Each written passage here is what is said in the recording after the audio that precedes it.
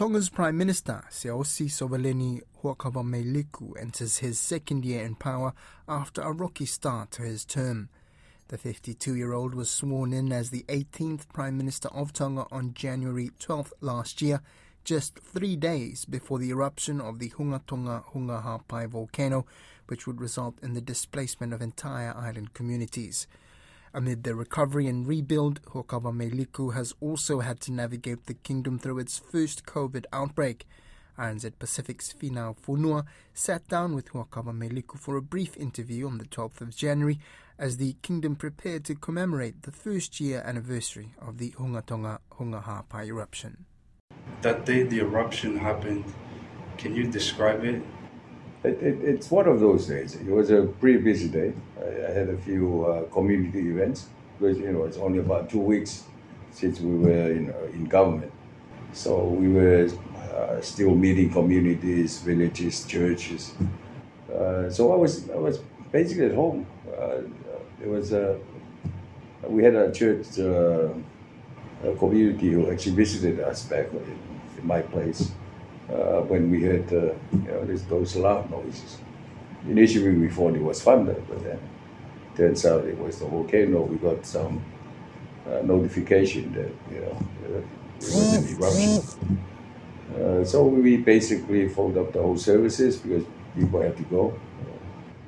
And then after that, it was scary, but at the same time, most of my time I was just worrying about what's happening, finding out what's happening here, who's affected, and the scope of the problems and all that. But at the same time, I'm mindful that I'm there with my family.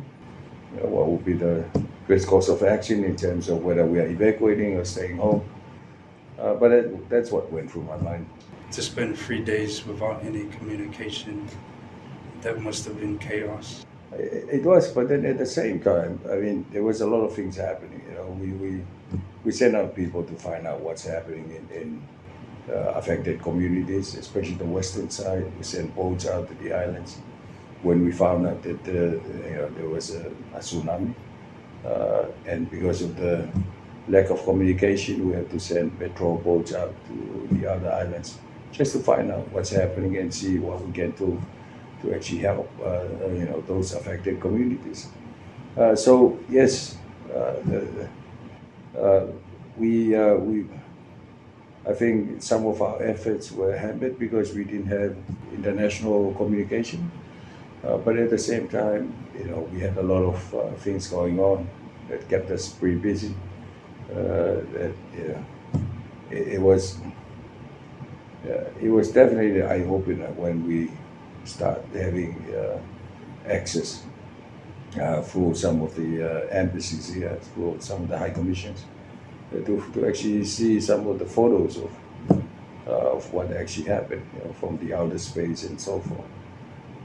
But at those couple of days, it was more about finding out what's happening and working out our response, making sure that families are safe, relocating some of the islands over down here.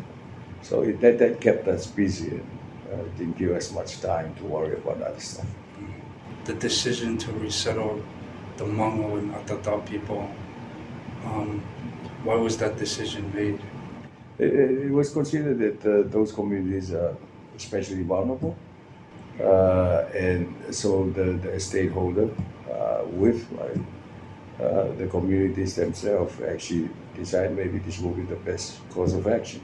Rather than rebuilding in the islands, they say, okay, I'll build it in these new, less vulnerable places. What's the biggest challenge now, a year on from the eruption? What's the biggest challenge that Tonga is facing? Well, it's since we're relocating some of the community, it's about I guess some of them are not used to where they are right now because they grew up in the very small islands. Now they're in Tongatapu or in Eua. So helping them get over that, building their livelihood. The way they live their lives is a little bit different in the other islands than down here. So helping them readjust their way of lives. to the new environment they're in. I think that's one of the big, especially focusing on them. But on the higher level, in the economic stuff, I mean, rebuilding that we are reallocating some of our resources to actually rebuilding not just houses but infrastructures and what have you. So that means that we are leaving some of our other priorities.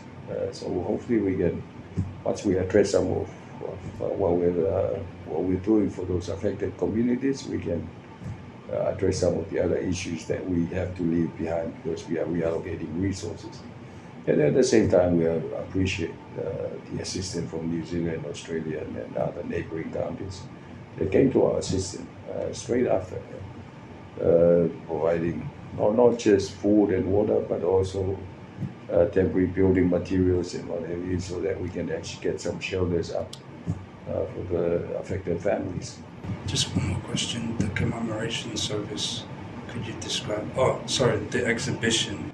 Exhibition and well, I mean, the government have decided that it's basically an exhibition, raising awareness, especially for kids and